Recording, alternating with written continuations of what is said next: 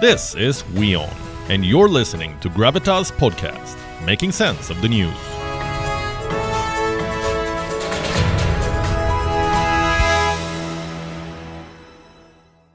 The hatred that is burning Bangladesh is burning Afghanistan too. The difference? Bangladesh has a government. Afghanistan has pretenders.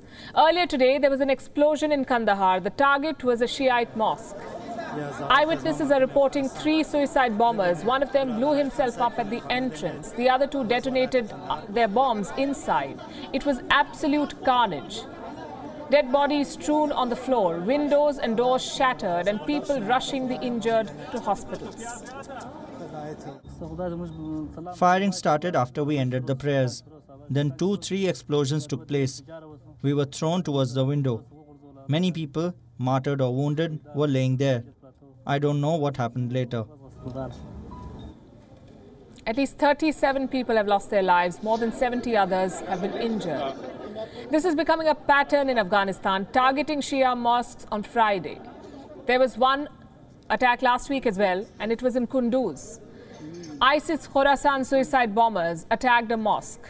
More than 50 people were killed, more than 100 injured. This time, though, no one has claimed responsibility so far. But looking at the pattern, the target and the modus operandi, ISIS Khorasan remains the most likely suspect. What is the Taliban doing about this spree of violence? They triumphantly claim that the war is over. They said there is no Al-Qaeda in the country, no ISIS Khorasan in Afghanistan. Then who is perpetrating these attacks? No answers.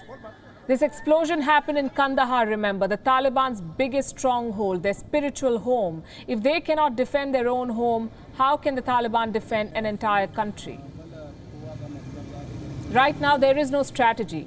Afghan citizens are sitting ducks. Terrorists attack. The Taliban's so-called special forces arrive. They show off their shiny guns, and that's it. There is no counter-terror strategy. There is no long-term plan. Today marks 2 months in power for the Taliban. What have they done in this time?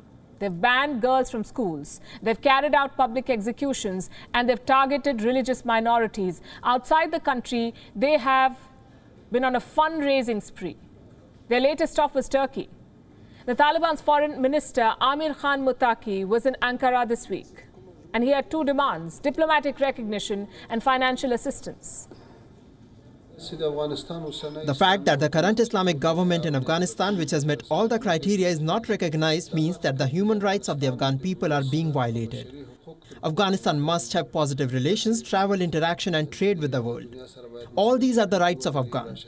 And whoever contravenes these rights means that he violates the universal principles of human rights. And it is not in anyone's interest to continue saying this.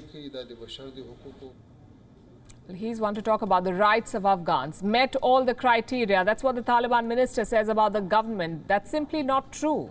The fact is, the Taliban have failed to bring security. Let me show you their 2-month track record. August 26th, an attack on the Kabul airport. 180 people dead, including American troops. September the 18th, 4 explosions target Taliban patrol vehicles in Nangarhar. 7 people dead. September 22nd, another attack in Nangarhar. 2 Taliban fighters and a child were killed. October the 3rd, blast outside the Eidgah mosque in Kabul. Several people killed, at least 20 injured. These are some of the big attacks. Some of them targeted civilians, some of them targeted the Taliban's own fighters. In all these cases, they promised justice. They promised to nab the perpetrators. Just one problem: the Taliban have no idea how to do any of this. Counter-terrorism, you see, is complicated business. You need espionage, you need surveillance, you need state-of-the-art technology. The Taliban do not have any of this. And more importantly, they haven't admitted the problem. They're denying the existence of ISIS fighters on their soil. The world community has to take note of this. They will have a chance next week to do this. October the 20th, that's when Russia is holding a special meeting on Afghanistan. The Taliban will be participating. President Vladimir Putin can take the lead in holding the Taliban accountable.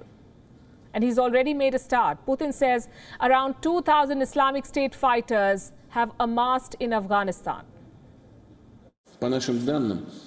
According to our information, the number of fighters in northern Afghanistan alone is about 2,000.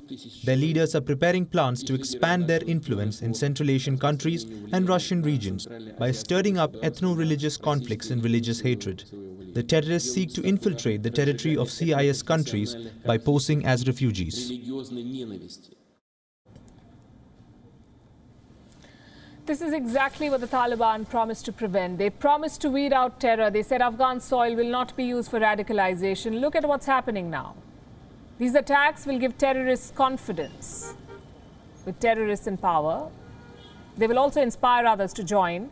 The question is how long before they spill out of the Afghan borders.